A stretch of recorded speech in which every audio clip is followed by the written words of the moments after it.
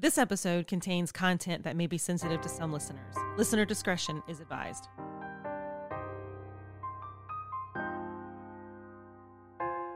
I'm Carrie. And I'm Chrissy.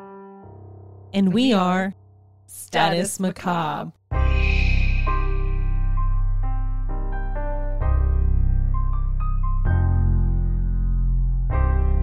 Recorded live from the Maddie Johnson podcast studio at GOT Sound Studio in Columbia, South Carolina. This is Status Macabre. Hello. Hello. It's good to see you. I know. How are you? It's been so long. So very long. I'm trying to think, of course, the last time we recorded, we talked about the Johnny Depp and Amber Heard, and I don't know that people are tired of hearing about that yet. Who isn't? But I'm not. It's so dramatic that you have to, and it's not your own chaos and your own drama, so it's like absolutely magnetic that you just want to be like, let's talk about this so I don't have to focus on my own shit. Well, and it's also too, and I think I thought about this after we recorded last time, it's like watching a train wreck that you just can't stop watching. I agree. It's like cringeworthy, but you're like, okay, I gotta watch it. Yeah. With your hands over your eyes, but they're parted. Mm-hmm. Yeah. I don't have any further words, noteworthy items about Amber or Johnny or anything else for that matter. I feel like she's like, let me just get into my episode. I know. I gotta tell you, I'm excited because this is definitely something that I always hate to say that I'm interested in the stuff that we talk about because it's gory. It's awesome though. But I'm definitely interested in this. This subject, and I'm not saying it because I'm waiting till she says the words. So we'll just go ahead and get into it.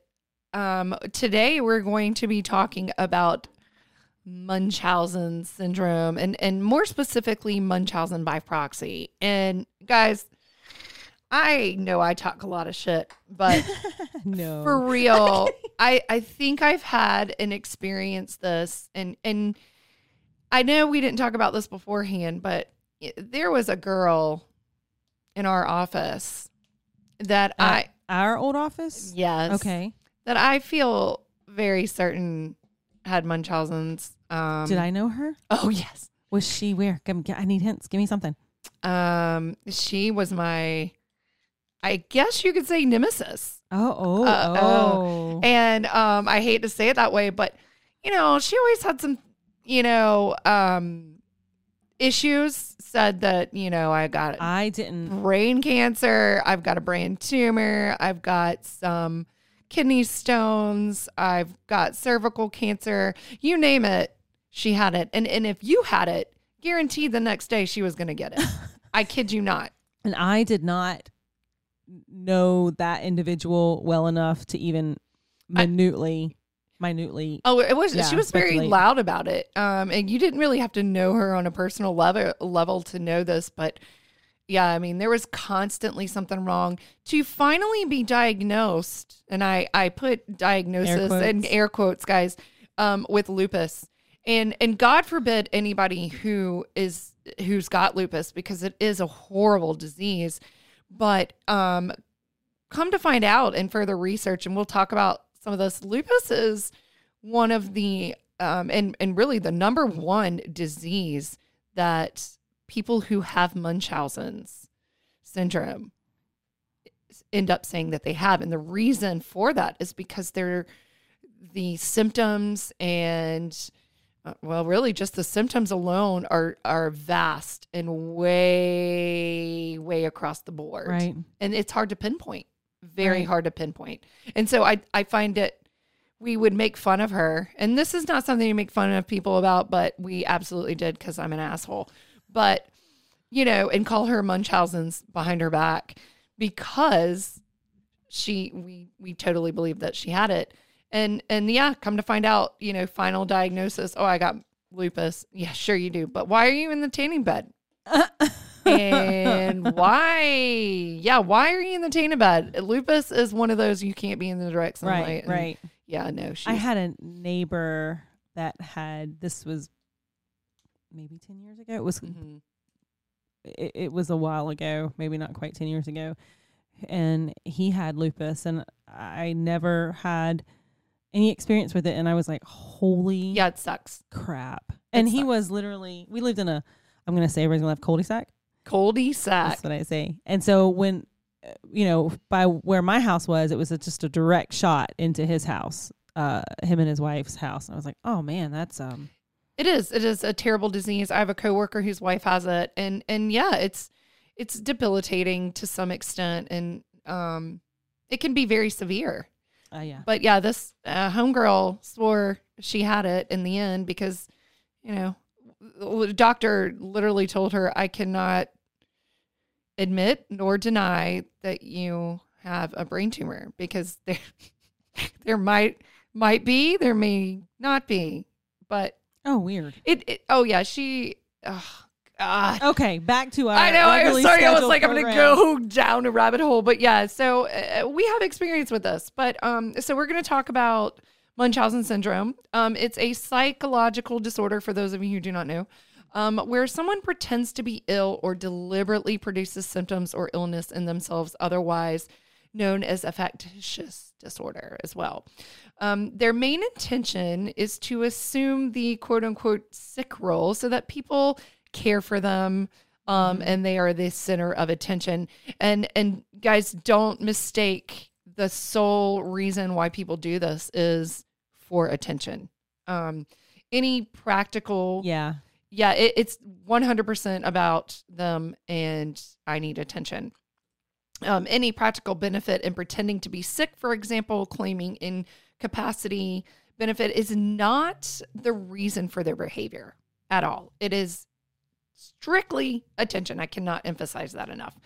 Munchausen syndrome is named after a German aristocrat named Baron Munchausen, who became famous for telling wild, unbelievable tales about his exploits. Nothing to do with sickness. Right. But he said he would jumped over the moon and kicked some animals in the head, did these crazy things, just Like the things nuts. a child would say. yeah, not so stuff. And so, yeah, they started naming shit that really didn't happen to other people as Munchausen's around sickness.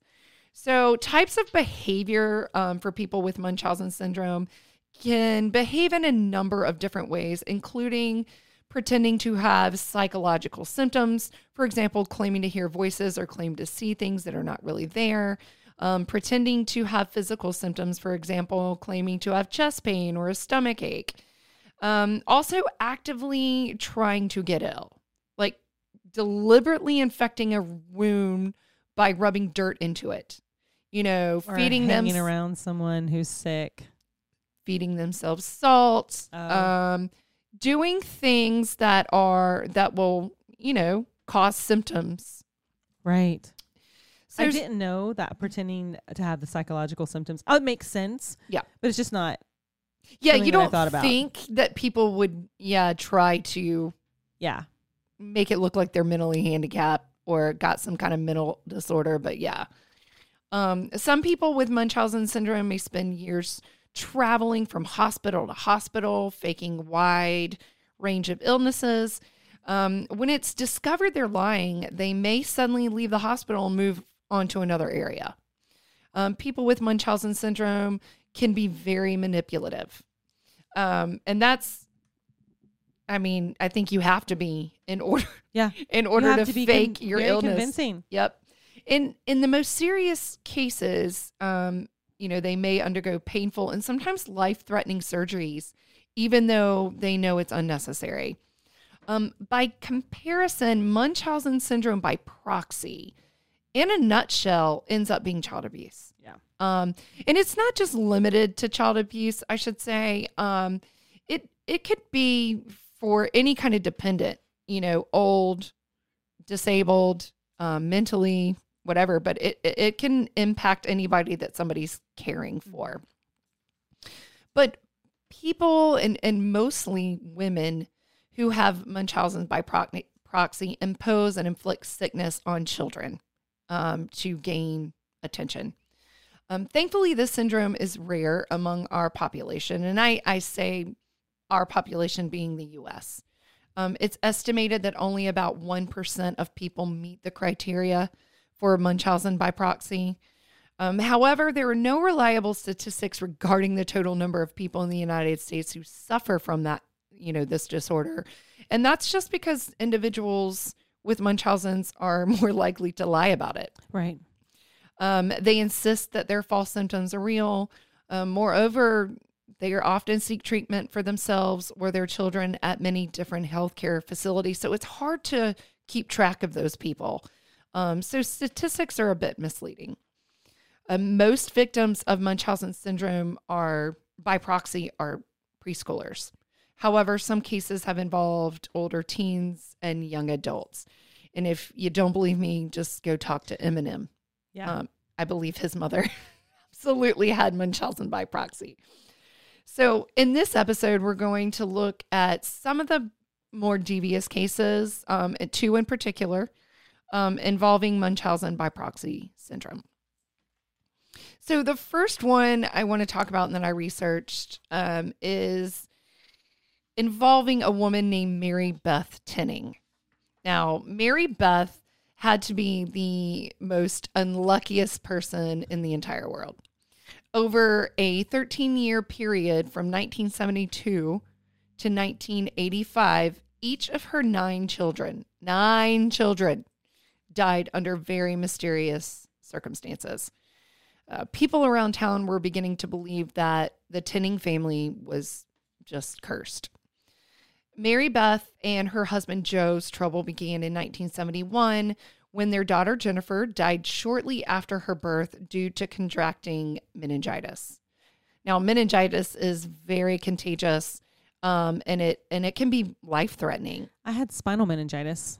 Did you? When I think you told me this. I was young. I'm segueing for a second. No. Nobody ever talks about meningitis anymore, but I have a scar because they had to do a spinal tap, and on the bottom of my foot, on my right heel. So because I was young and squirmy, right, they wrapped my feet around a board to keep me as still as possible because, they're tapping into my spine. Yeah. And I was, I rubbed the bottom of my heel completely raw on my right foot. And so I have a huge scar. On my left foot, on the bottom of my left foot, on from rubbing from rubbing it. It never healed really well, but I essentially scrubbed the bottom of my foot off. I rubbed it so much, and so yeah. Owie! So meningitis? Did you get antibiotics or antibiotics? I was 2, so I don't actually remember it, but it was from what my mom said. It was bad. There was some touch and go, and that would have been 1979.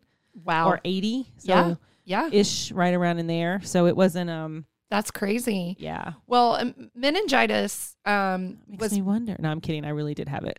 No, well, what I was going to say is, so this girl that we knew also claimed to have meningitis. So okay, enough about that. So anyway, Mary Beth's baby was due in December, and Mary Beth anxiously awaited its arrival, praying that she'd have a Christmas baby. So Mary did what any reasonable and logical person would do and deliberately attempted to induce labor on her own. And she does this by inserting a sharp metal object into her uterus. Now, I think most of us women are cringing right now, but it also makes me think of, coat hanger abortions. Mm-hmm. So, and maybe that's what her full intention was, given what we know about her, and that she's got Munchausen's. But this, of course, introduces the very dangerous meningitis virus to her baby while in the womb. And consequently, Jennifer is born with large abscesses on her head, and she succumbs to the virus 8 days later after, she's born, and passes away at St. Clair's Hospital in Schenectady, New York. Now, the tragic string of luck continued 17 days later, when Mary Beth rushes to her 2-year-old, or takes her 2-year-old Joseph to the emergency room at yet a different hospital called Ellis Hospital, which is also in Schenectady, saying that he had choked on his own vomit and was having seizures. Now, the emergency room discharges him a short time later, citing that they can't actually find anything wrong with him, as he didn't have another seizure while in the ER. Mary Beth then takes her son home to only return a few hours later unconscious. Doctors attempt to save him, but fail, and Joseph passes away from what doctors say is cardiorespiratory failure. Not surprisingly, there was no autopsy performed, and so they buried Joseph. So now this is 2 children. And I'm sorry. No, go ahead. Within a year, am I looking at yeah. right? Yep. Is that right? Yeah, that's correct. Oh, God. I that's why I'm looking. I'm like, surely this isn't within a year, but okay. Yep. Nope. 17 days later. 7 weeks. Damn, I missed that. Look at that. Yep. 7 weeks later, on March 14th, 1972, 4-year-old Barbara, this is Mary Beth and Joe's eldest child, is rushed to Ellis Hospital because she's supposedly having seizures as well. Now, doctors want Mary Beth to leave Barbara for overnight observation, but despite the doctor's urging, Mary Beth takes her daughter home. A few hours later, believe it or not, Mary Beth is back in the ER with little Barbara, who is now unconscious. She's admitted into the ICU, but then dies 2 hours later. Doctors blame Reye's syndrome, which can cause a child's blood sugar level to drop while the levels of ammonia and acidity in his or her blood rise. So it causes, internal damage. At the same time, the liver is swelling and it develops fatty deposits. And swelling may occur in the brain, which can cause seizures, convulsions, or loss of consciousness. So now on November 22nd, 1973, Mary Beth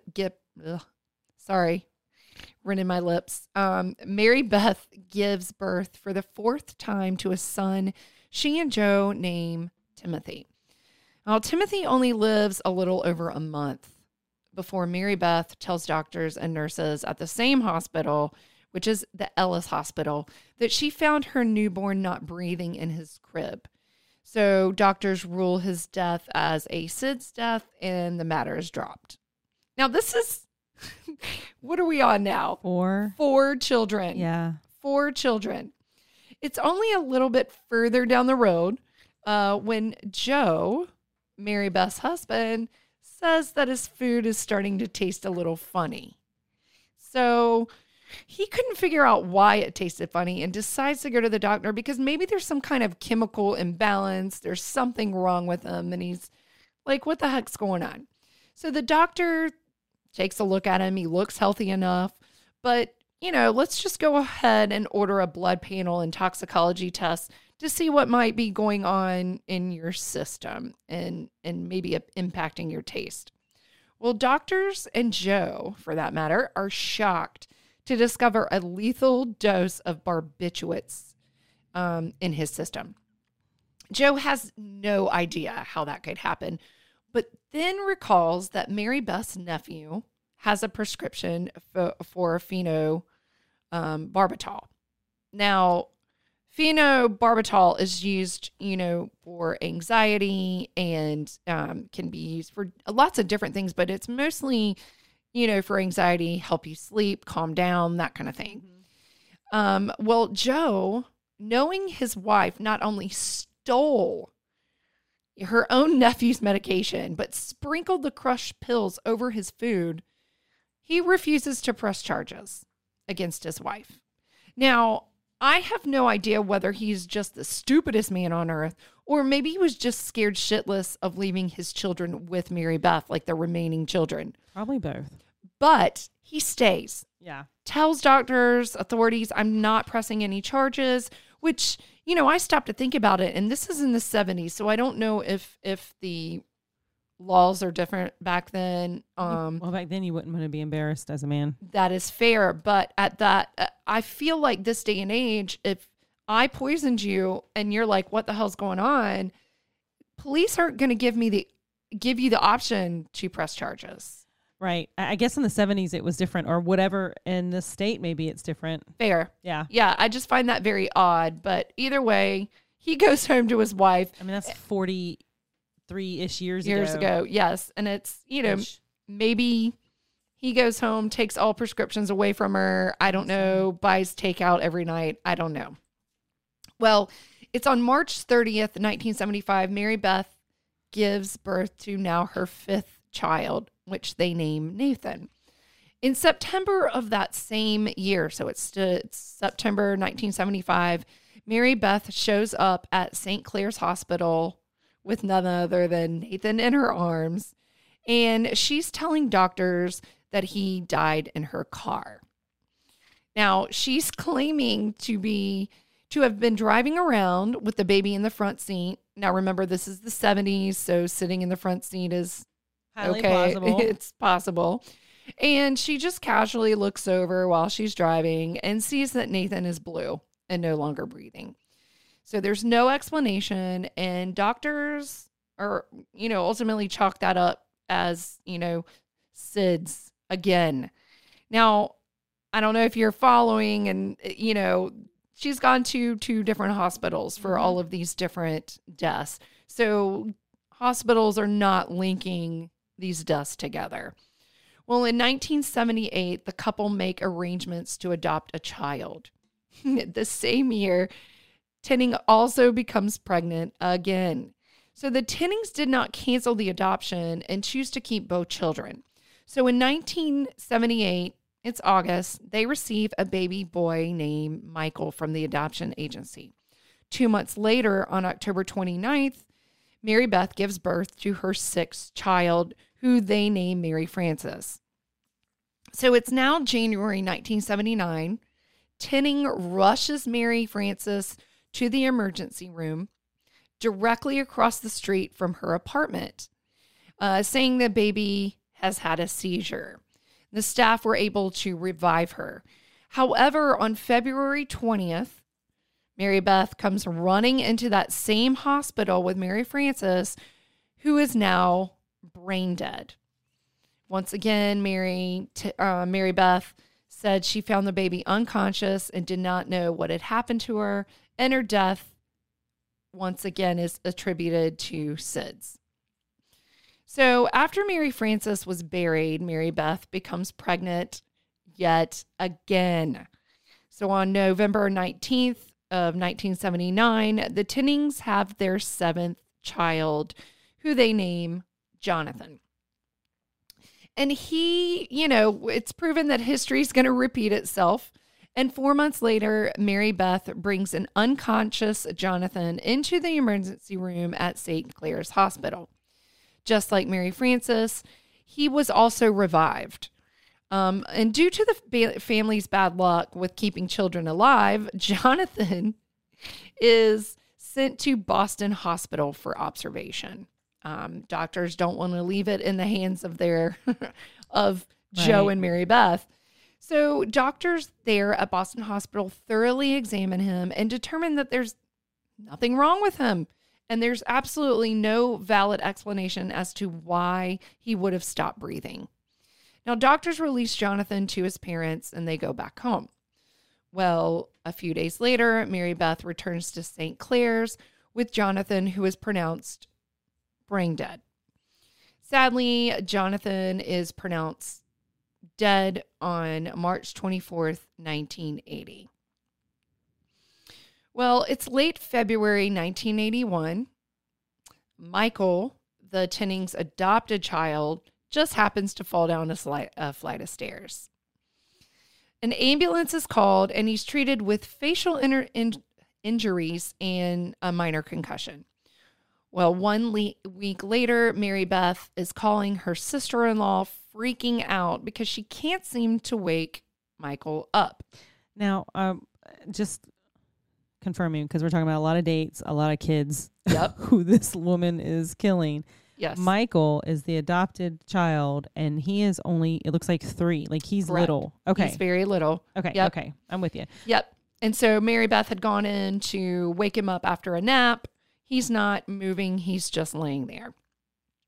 So her sister-in-law says, get the hell off the phone with me and call the doctor. Or take him to the hospital. So Mary Beth, and they're still living in front of the hospital, mind you. Rather than rush him across the street because he's not, breathing and he's unconscious. She's trying to wait until he's dead. Right. She calls a pediatrician claiming that Michael doesn't feel good. Well, no, he doesn't feel good. That's like very high level and vague. He's not breathing. And he's unconscious. So they tell her to bring him in at 10 a.m. that morning. Well, Mary Beth shows up with Michael wrapped in a blanket, and wait for it, he's not breathing. He's pronounced dead. This time an autopsy is performed, and the cause of death is documented as acute pneumonia. But what's strange about this is that the pneumonia. Sorry, guys, it's been a long day. Pneumonia, it wasn't actually bad enough and had spread to his lungs to, Cause him to- explain Yeah. his cause of death and actually label it as pneumonia. But doctors are at a loss and have no idea what other attributing factors could cause him to just die. So they put down pneumonia as an explanation for his death. So afterward, the Tennings are like, we're leaving. We got to move. So on August 22nd, 1985, at the age of 42, Mary Beth gives birth to now her 8th child. This woman has been pregnant 8 times and a total of 9 kids. Now, all the other kids are dead. Yeah. And so this is her only child. So maybe not wanting to be pregnant, maybe she was like, oh crap, I don't know if these people were Catholic and just didn't believe in birth control, or she was just somebody that loved being pregnant and got, getting the attention that fed, that makes sense because of the Munchausen by proxy. But she doesn't go to the OB for any prenatal treatment until she's 5 months along. So she's pretty far along. I think that's unheard of now, but in the 70s or the whatever, I guess we're in the 80s now, I think it was probably a little more common possibly than where we are now. I mean, it wouldn't be what I would do. Sure. Well, you still had probably women smoking, drinking. Absolutely. In the 70s, 80s, and not thinking anything of it, right? Mm-hmm. So that tracks. Well, nevertheless, the pregnancy was absolutely normal and the baby was normal, and without any obvious health issues when she was born. Now, Tammy Lynn, which is the baby's name, was observed by the Tennings neighbor and neighbors to be very happy and a healthy baby. Mary Beth was believed to be a good mother, or at least presented herself that way. There were a few red flags that were brought up by Mary Beth's friend and neighbor, Cynthia Walter, who just happened to be a practical nurse. Now, Cynthia noticed that, there were baby bottles left out all over the house. They were half empty, they were half full. She would leave one on the counter and then later pick it up and feed the baby. So she's not putting any milk in the refrigerator, which to me is kind of gross. That could definitely cause a baby to be sick, in my opinion. But and Tammy Lynn had a constant diaper rash that refused to heal, which is odd because that says to me, and probably this Cynthia lady, that her diaper wasn't being changed regularly. So Mary Beth was also observed to be very frazzled when Tammy cried. So anytime the baby cried or was frustrated or whatever and making noise, Mary Beth would lose it. She just seemed very impatient. So one day after a shopping trip with Mary Beth and Tammy Lynn, Cynthia receives a frantic call from Mary Beth. Cynthia rushes over, finds Tammy Lynn on her changing table, not breathing at all. Cynthia testifies later that she was unable to find a pulse and the baby wasn't moving. At the emergency room, the baby was then pronounced dead. Well, at this point, because we're talking 9 kids have died, and in this particular death, it just seemed a little weird, and Oh my God, we get it. It's way too Child- freaking long. Child Protective Services Like, it's are killing called, me. yeah, after Tammy's death. This is 9? This is the 9th Yeah, it's fucking killing me, dude. kid, which leads us to why. Why did Mary Beth kill all her children? So Mary Beth's dad was World War II. He was in World War II, served. She was shuttled around during her parents' absence and was told by another relative that her birth was unplanned and unwanted. So I'm sure that probably had some kind of effect on her psyche. No, I mean, come on. I mean, suck it up, Buttercup. Thank you. I mean, my dad told all of us, we didn't want any of you guys. I know, get the hell out. 18, let me help you pack your bags. It's time to Exactly. get out. Well, her parents weren't obviously not exactly the most loving. So Mary Beth was also apparently beat by her father and locked in the closet from time to time. All I can say is, it's the 70s. Maybe it was, 50s, 60s, whatever. Suck it up. No, I'm kidding. But she led a very lonely childhood. According to experts, emotionally neglectful parents can have a huge impact on parents' psyche, which could account for her feelings toward her own children.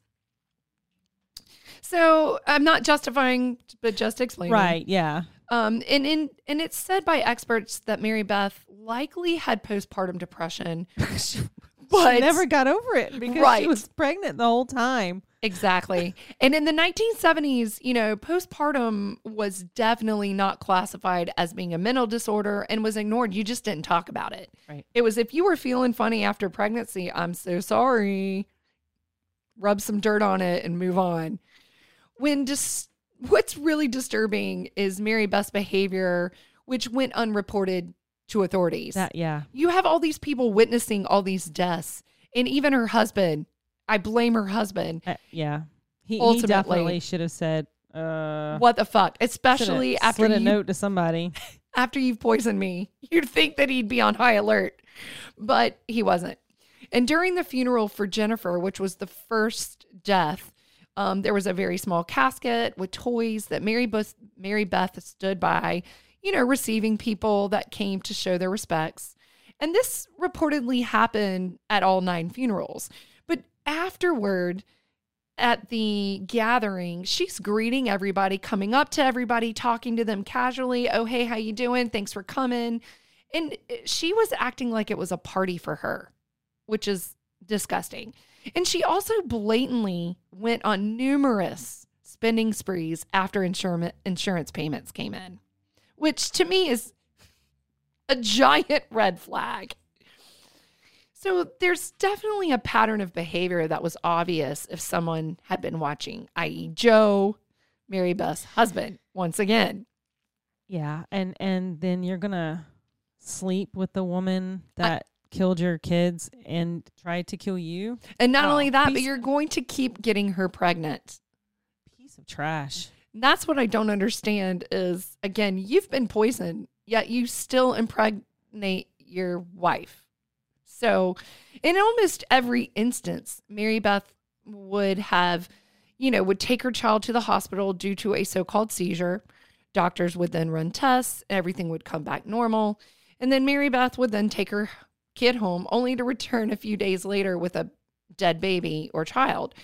And how Mary Beth was not questioned earlier in her crime spree, I just don't understand. And is it just a lack of communication within the hospital, Yeah. people being scared and not wanting to butt in? What is it? It was too new then. People didn't know. Surely a woman wouldn't do that to her children. And that's fair. Possibly. That's fair. And which, this is why people thought they just had really bad luck. Yeah. But Oh, yeah. people were obviously very naive. Personally, again, Joe is the enabler or the dumbest man on the face of the planet. Why did he stay? Why did he keep knocking her up after he was poisoned? So I think that's the $1 million question, right? Mm-hmm. Well, chief of police, talked to the DA after they discovered the deaths of all the Tennings children. The DA called pathologists, and it was confirmed that there was no natural reason, no natural cause of death for Tammy Lynn. Specifically, she was completely healthy. An autopsy determined that Tammy Lynn's cause of death was actually the result of suffocation with a soft object. So Mary Beth is caught. She's done for. So on February 4th, 1986, Mary Beth was interrogated for 7 hours, at which point she finally confesses that she suffocated her boys in addition to Tammy, but then retracts and recants the admission on the children that she did admit to. So she ultimately is only charged with the death of Tammy Lynn because they can't prove the other children. And she refuses to admit any wrongdoing in the deaths of any of the other children. So it's just Tammy Lynn that she goes on trial for. And the trial takes only 3 weeks, surprisingly. I would think that would be drawn out, but it's just the one kid, so it's 3 weeks. And after 19 hours over the course of 3 days, the jury returned a guilty verdict. On July 18th, 1987, Mary Beth was convicted of second-degree murder and sentenced to life in prison. She was denied parole 6 times, and finally, in August of 2018, at the age of 75, Mary Beth was granted parole. Her husband, Joe, was there to pick her up in the gate. Oh, my God. Right? It blows my mind. He has, he's taking marriage vows to the utmost. Yeah. Yeah. And that's great for him. When she kills him, finally, we'll all say, we told you so. So that's the first story. And I find that very extreme. I think we've all heard stories of Munchausen by proxy. This next story is more recent and equally as tragic. And you actually may have heard about this case. It was on 48 Hours. There was a lot of talk about it, in the media. And this is about a girl named Lacey Spears. Now, Lacey is young. She's in her early 20s. And she worked as a babysitter at a daycare center in Decatur, Alabama. Did you just look her up? And I'm trying to, yeah. You're like, oh, yeah. I find her very mousy. She looks odd to me in interviews that I've seen her on. She looks like she's just not all there. She talks intelligently enough to some degree, but I find her just very odd. Her behavior, even in an interview, is very odd. It's almost like she's got her eyes wide open when she talks, and she's, trying to be animated, and she's very indignant. She's just a bit of an odd bird, but reportedly she was great with kids, and seemed by many people to be a sweet soul. Her friend Shauna. Yeah, she looks weird. Doesn't she? Yeah. Her friend Shauna believed Lacey to be a wonderful, with her children particularly. And Lacey befriended Shauna and would come over to hang out with her and the children on a regular basis. But it got to be a little bit too much for Shauna. Every time she turned around, Lacey was at her house and was really just up in her junk. And she was all encroaching on her family's business, always around with the kids. When she's trying to spend time with her husband, there's Lacey. And so it was just, she was very clingy, and a bit emotionally immature. And so Shauna was like, you got to back off. And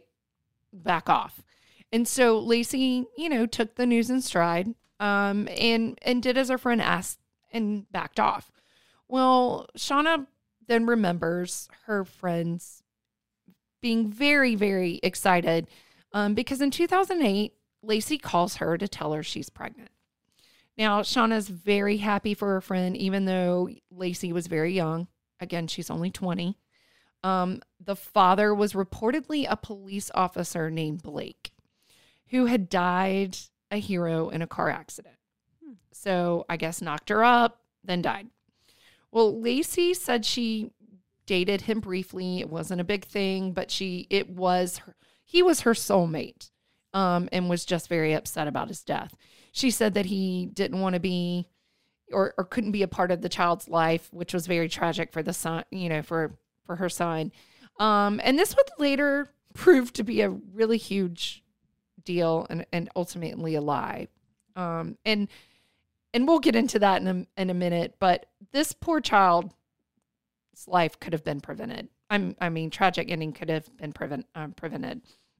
So Garnet Spears, which is a very strange name. I like the name Garnet. Garnet? I don't know that I've ever heard it before. It's interesting. Yep, that's his name. And he was born on December 3rd, 2008. He would die only 6 years later from salt poisoning, having gone to over 20 hospitals, doctors, and pediatricians over the course of his short life. Right from the get-go at 9 months, Garnet was diagnosed with failure to thrive. Lacey claimed he refused to eat, and when he did, he would throw it up, would refuse a bottle, definitely would not nurse. And so doctors decided to perform a stomach surgery on him because they couldn't figure out why Garnet couldn't keep his food down, and he just wasn't gaining any weight. So doctors performed this surgery. Well, even after the surgery, Lacey takes Garnet back to the hospital because he's refusing to take a bottle and rapidly losing weight. So Garnet is airlifted to Birmingham Hospital, where they tested his sodium levels, probably just during a routine blood panel, which was at 166, which is very high, elevated. A normal sodium level should be no more than 140. So thankfully, doctors were able to bring it down, but they're confused as to how it got that high to begin with. He's a very small baby, and there's no reason why he should have that much sodium in his body. So at 9 months old, after taking Garnet to more doctors to find out, why he's still refusing to take a bottle, a new set of doctors decide to provide him with an alternative, and they insert a G-tube into his stomach, which allows nutrients to be fed directly to him. And a lot of times this is done for, very critically ill, elderly, even young people who just cannot keep food down, and they need to be able to get nutrients to their bodies. Well, Garnet seems to be doing well afterward, begins eating solid food at the appropriate age and, basically hitting all the normal milestones. Witnesses said that at 2 years old, Garnet was a normal toddler. There were actual photos of him eating various types of foods, pizzas, cookies, crap that a 2-year-old is going to eat and gobble down.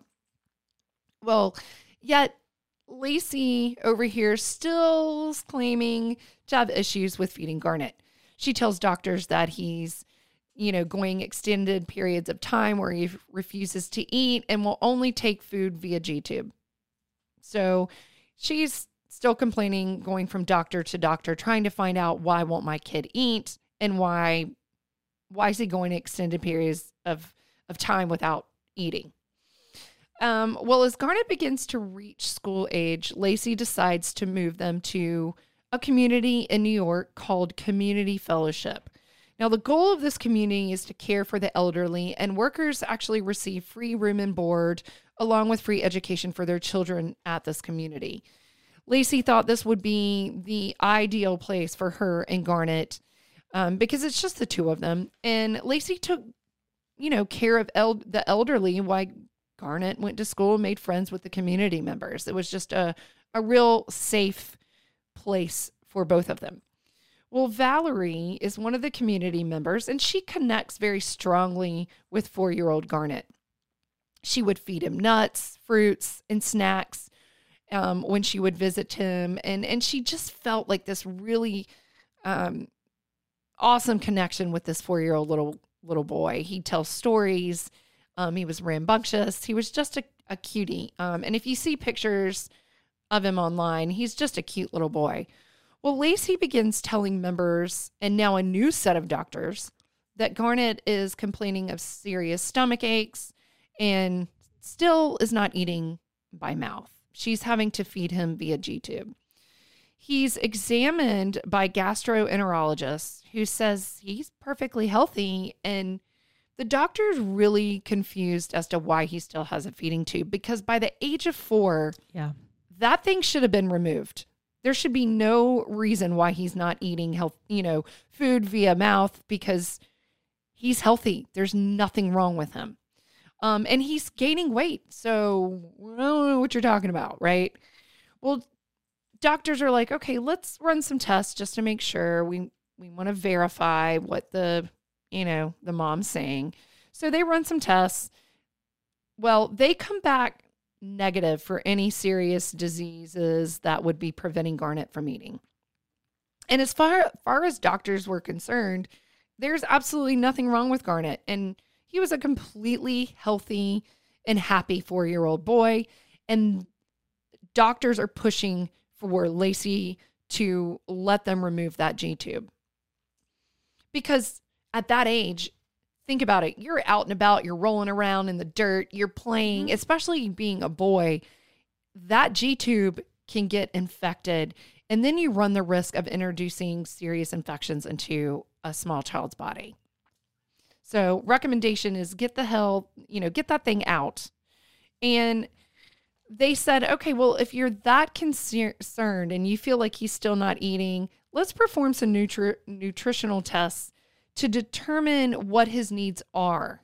Is he lacking in vitamin A, B, C? What is it that he's not eating and you feel like he's not taking in, right? So they push to do these tests. Well, Lacey straight up refuses. She's not letting doctors do any kind of nutritional tests, which to me is super fishy. Like, why won't you let doctors test? Yeah. I mean, this is very recent. Oh, and so as far as I'm concerned, everybody's failing this poor kid. Yes. Well, doctors felt that her reaction was odd, because why won't you let us take out the G-tube? You know what the risks are. And they asked to see Garnet's medical records, but they never received them. And it's obvious to the doctor that something is not quite right with Lacey. He later reported that he thought this actually might be a Munchausen by proxy case, but wasn't 100% sure and therefore didn't report her to authorities. So in January of 2014, Lacey reports that 5-year-old Garnet was sick with a fever and a stomach ache. He's taken to the doctor, who in turn checks him out, determines there's absolutely nothing wrong with him, send him back home. Maybe he's got some little virus. Within a few hours, though, Lacey is back claiming that Garnet is complaining of a severe headache and he's just clenching his head in between his hands. Now, if that, this whole pattern of, if we're looking at Mary Beth, she takes her, says her kid's sick, takes him home, comes back sicker or dead, which is essentially what Lacey's done. Garnet is admitted into the hospital, tests are ran to try and determine what's wrong with him. Now, doctors also are smart, and they set up a camera in Garnet's room to keep an eye on him. And wouldn't you know it, Garnet's condition improves. Meanwhile, Lacey is posting on Twitter constantly, and she's posting updates about Garnet being in the hospital, asking for prayers for his recovery. Please, please, please. Oh my gosh, my child's so sick. Oh my God, my child is so sick. I don't know what to do. I'm so upset. Anyway, posting 1 or 2, updates is reasonable, but Lacey's posting was over the top with numerous posts about how sick her child was. And to me, that's always a red flag. If you're constantly posting that crap, that's the normal now. Everybody everybody's got Munchausen. Yeah. That's my thought. That's my thought. So 2 days later, after Garnett is admitted, he can be seen screaming on camera, clutching his stomach. You can tell he's kind of in pain. Lacey's trying to calm him down, but he's in too much pain and he soon codes. Doctors at this point take blood to see if they can figure out what's going on. What they discover is that his sodium level, which is at 138, skyrocketed to a dangerous 182, which is off the charts. Yeah, because the high was no more than 140. Correct. Exactly. And so when he came in, it was only 138. Now it's 182. Doctors are baffled and working against the clock to get him stable. Well, they decide to transfer him by helicopter to a more equipped hospital. And at this new hospital, Garrett's sodium level is normalized. So he's back to normal. Yeah. But unfortunately, because of that elevation in the sodium, it resulted in severe brain swelling, which rendered him brain dead. And 2 days after he was airlifted to the hospital, he died. So he was brain dead before they airlifted him? Most likely. But at that point, they weren't really sure. They were just trying to deal with the fact that his sodium levels were so high. Yeah. So, it's kind of weird what happened. There's no explanation. So the date is January 23rd, 2014. It's only a few days after he was admitted into the hospital that he's now dead. In between, things were normal. So doctors are at a loss and can't figure out how in the hell Garnett's sodium levels could get so high naturally. There's no explanation. Well, doctors at the first hospital decide to go back and review the camera footage of Lacey and Garnett right up to the point where he starts screaming in pain. What they see is shocking and eye-opening. Leading up to the time that Garnett starts clutching his stomach, there's nothing really unusual about Lacey's behavior for the most part. They do notice Lacey take Garnett to the bathroom back to back 2 times, just minutes before Garnett is in pain. What they notice about that is the cup that Lacey has. When she takes Garnett to the bathroom, she's carrying a cup. Now, why? We don't know. We know why. Right. It's not long after that Garnett is screaming in pain. So what's in that cup? Well, doctors feel like that whole scenario is odd, and authorities are called and they begin an investigation. Well, they go to her apartment and find multiple medications on a table behind a large container of salt. They also observe an IV bag with a solution that appears to be breast milk, which makes sense to them because according to Lacey, she's still breastfeeding Garnett, which now I'm all for breastfeeding your baby toddler, and it's totally mother's choice, and I'm not knocking anybody.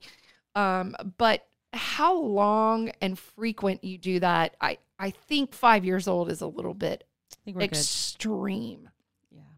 I'm not sure that I agree that's healthy from an emotional, mental standpoint for you or your child who's 5. That to me is a huge, huge red flag. Why did Lacey feel like she needed to nurse her 5-year-old child?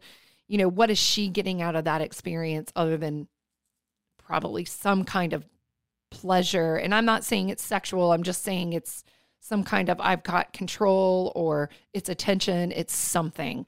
It just doesn't sit right with me. Anyway, police decide they don't need to take the IV bag or the one that they find in her garbage either as evidence, just because they feel like it's breast milk. There's no need for that. And shame on the cops. That's horrible. If I'm going in to investigate, I'm taking every damn thing in the house. Right. So they do decide that it's time to interview Lacey and get her side of the story. To their surprise, Lacey is all for the interview and actually puts herself knee deep in the investigation. She doesn't appear to be grieving at all, which makes investigators wonder what's wrong with her. She's asking all kinds of questions. She's just, most parents would be beside themselves with grief. Yet Lacey's a chatty Cathy, running her mouth about everything and anything, and a lot of times about nothing to do with Garnet or the case. It's just her running her mouth, which is definitely odd behavior. Oh, yeah. So Lacey, during the midst of this shitstorm, calls her friend Valerie, the one that's connected with Garnet, this is the friend from the community, and she asked her to go to her apartment and take the IV bag from the pole it was hanging on and dispose of it. So Valerie, who finds that to be a little bit of an odd request, goes to her apartment, but then has second thoughts about trashing the bag and takes it with her when she leaves. I feel like that's a good call. Yeah, because why, Carrie, are you asking me to go take a bag off and throw it in the trash? That seems quite odd. It can wait till I get back, right? So yeah, she gets advice from a few other members within the community who convince her to call the police. Police go back to the apartment and grab the bag out of the trash and send it out for testing. Well, wouldn't you know it, the tests come back with extremely high levels of sodium in both bags. So the bag they found in the trash, as well as the one that Valerie took from the apartment. In fact, there was an equivalent of 69 small packets of salt in each of the bags. So, you know, the little bags that you get with your throwaway silverware at the grocery store, Yeah. at the restaurant, 69 of those. And I always think those little things of salt have too much salt anyway. I never use all of it. That's a lot of salt. Probably equal, and I'm just assuming here, equal to one of those disposal containers that you get that you can just twist the top. Like I would imagine that would be close to. Oh, that's fair. Yeah. 69 bags. That's a lot of bags of salt. Of course, Lacey is adamant that she didn't put salt in either bag. I don't know where it came from. I don't know what you're talking about. Friends. Yeah, she argues that it was 48 hours after the police originally searched her apartment, and the bags were exchanged multiple times, so anybody could have put salt in that bag. I'm banking on Lacey doing it, but, that's just me. Well, police conclude that Lacey brought in salt packets to Garnet's room at the hospital, opened them up, put them in the cup that she was carrying into the bathroom the last time she took them, and then deliberately poisoned her son with copious amounts of salt. And it would be easy for her to pump that, type of solution through Garnet's G-tube, and nobody would have been the wiser. It was discovered by investigators that Lacey had Googled high sodium levels 2 days prior to him being admitted into the hospital. A report was found that when Garnet was 10 weeks old, Lacey had told doctors she wanted to harm her son, and he was bleeding from the eyes and ears. And if that's not a red flag, then that something's off with this chick, I don't know what is. Red flag. Detectives, in talking with doctors, said that they actually called Child Protective Services, and they had called several times, but those calls did not lead to further investigation. Oh, wow. Which says shit about, I don't know if it's Alabama or New York, their Child Protective Service department. But one doctor actually wrote in his notes that he felt like it was a possible Munchausen by proxy case and that somebody needed to look into Lacey. Psychologists who evaluated her after Garnet's death determined her to not have Munchausen by proxy. However, Munchausen experts say that psych evaluations are not where diagnosis comes from. It's actually in the inconsistencies where things don't align in a child's behavior. For example, in Garnet's case, you have Lacey saying that her son refused to eat and needed to get nutrients, through his G-tube, yet there are photos documenting him eating, and you have witnesses who actually sat down and ate with him. Right. So it's those things Diagnosed differently. are not adding up. And overdoses in sodium are a huge red flag for Munchausen by proxy. Easy peasy. Exactly. To top it all off, Lacey lied about Garnet's father, as I told you in the beginning. Lacey had gone to great lengths to honor this guy, Blake. She had pictures on Facebook and MySpace about this man and her son paying tribute to him. So the pictures weren't actually of Blake, but they were of Garnett drawing pictures saying, I love my daddy, and, drawing police car, and then they're, at services where, there's parades with police, and my daddy was one of those. Just crazy posts. Well, he was essentially, she said, the love of her life. Well, it turns out the police officer Blake was alive and well, and he actually existed. He and Lacey had never hooked up. He knew her in passing. She had made the whole damn story up. It was actually a guy named Chris Hill, who she had met in her own apartment complex. She had hooked up with him, and they had sex and had a baby. Well, he and his friends actually said they called her Predator because she was so cold and antisocial. God. But, he was like, this is neighbors with benefits. And then it quickly, kind of turned into more than them just kind of hooking up. When Lacey told him she was pregnant, he tried to do the right thing and get her to marry him. And they even picked out the name Garnett together. But then it was shortly thereafter that she did a complete 180. She started telling him that he was actually not the father and refused to let him see her or the baby. And she broke it off and told him to stay away from him. Just get the hell away from me. So he was, honored her wishes and was like, fine. I'll fuck off. And when I get over there, I'll fuck off from there too. Exactly. I'm done. Well, Lacey is arrested and charged with second-degree murder and first-degree manslaughter. On February 3rd, 2015, jury selection begins in the Lacey Spears trial. Lacey's lawyer's strategy is to place the blame on the hospital, which, did not prove to be the most likely story. And that's going to be hard to prove. Especially since it was actually documented and they did call social services. Exactly. Yeah. And a month later, on March 2nd, 2015, Lacey was found guilty on both charges and gets 20 years for poisoning her son. She sits in prison today, still protesting her innocence. And her lawyers tried appealing her case, but the Supreme Court, thank God, held up the conviction. So that's it. All I have on Munchausen. I think there's probably a ton more cases out there. I had a whole list, but just due to time and ability to talk on and on and on, we cut it just to the two. But if you suspect somebody of having said mental issues, please don't stay silent. Please speak up. I'd rather have somebody investigated than somebody end up dead. I mean, I don't want to say lose a friendship over it, but I feel like if you're close enough to somebody, absolutely, and like if you and I were in that situation, I feel like in your heart of heart, Oh, absolutely. I'd have to intervene. Yeah, absolutely. I can't have that shit riding on my shoulders. I got enough shit on my shoulders.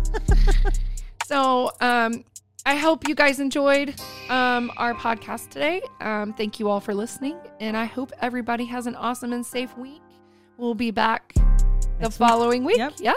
All right, guys. Thanks. Bye. This episode of Status Macabre is recorded live from the Maddie Johnson Podcast Studio at GOT Sound Studio in Columbia, South Carolina. This episode is produced and engineered by Neek the Geek, owner and operator of GOT Sound Studio. To support the show, please visit statusmacabre.com for links to social media, merchandise, and more. Special thanks to Muff the producer, Neek the Geek, Barrett Gruber, and you, our listeners. Please subscribe, rate, review, and share. Thank you for listening.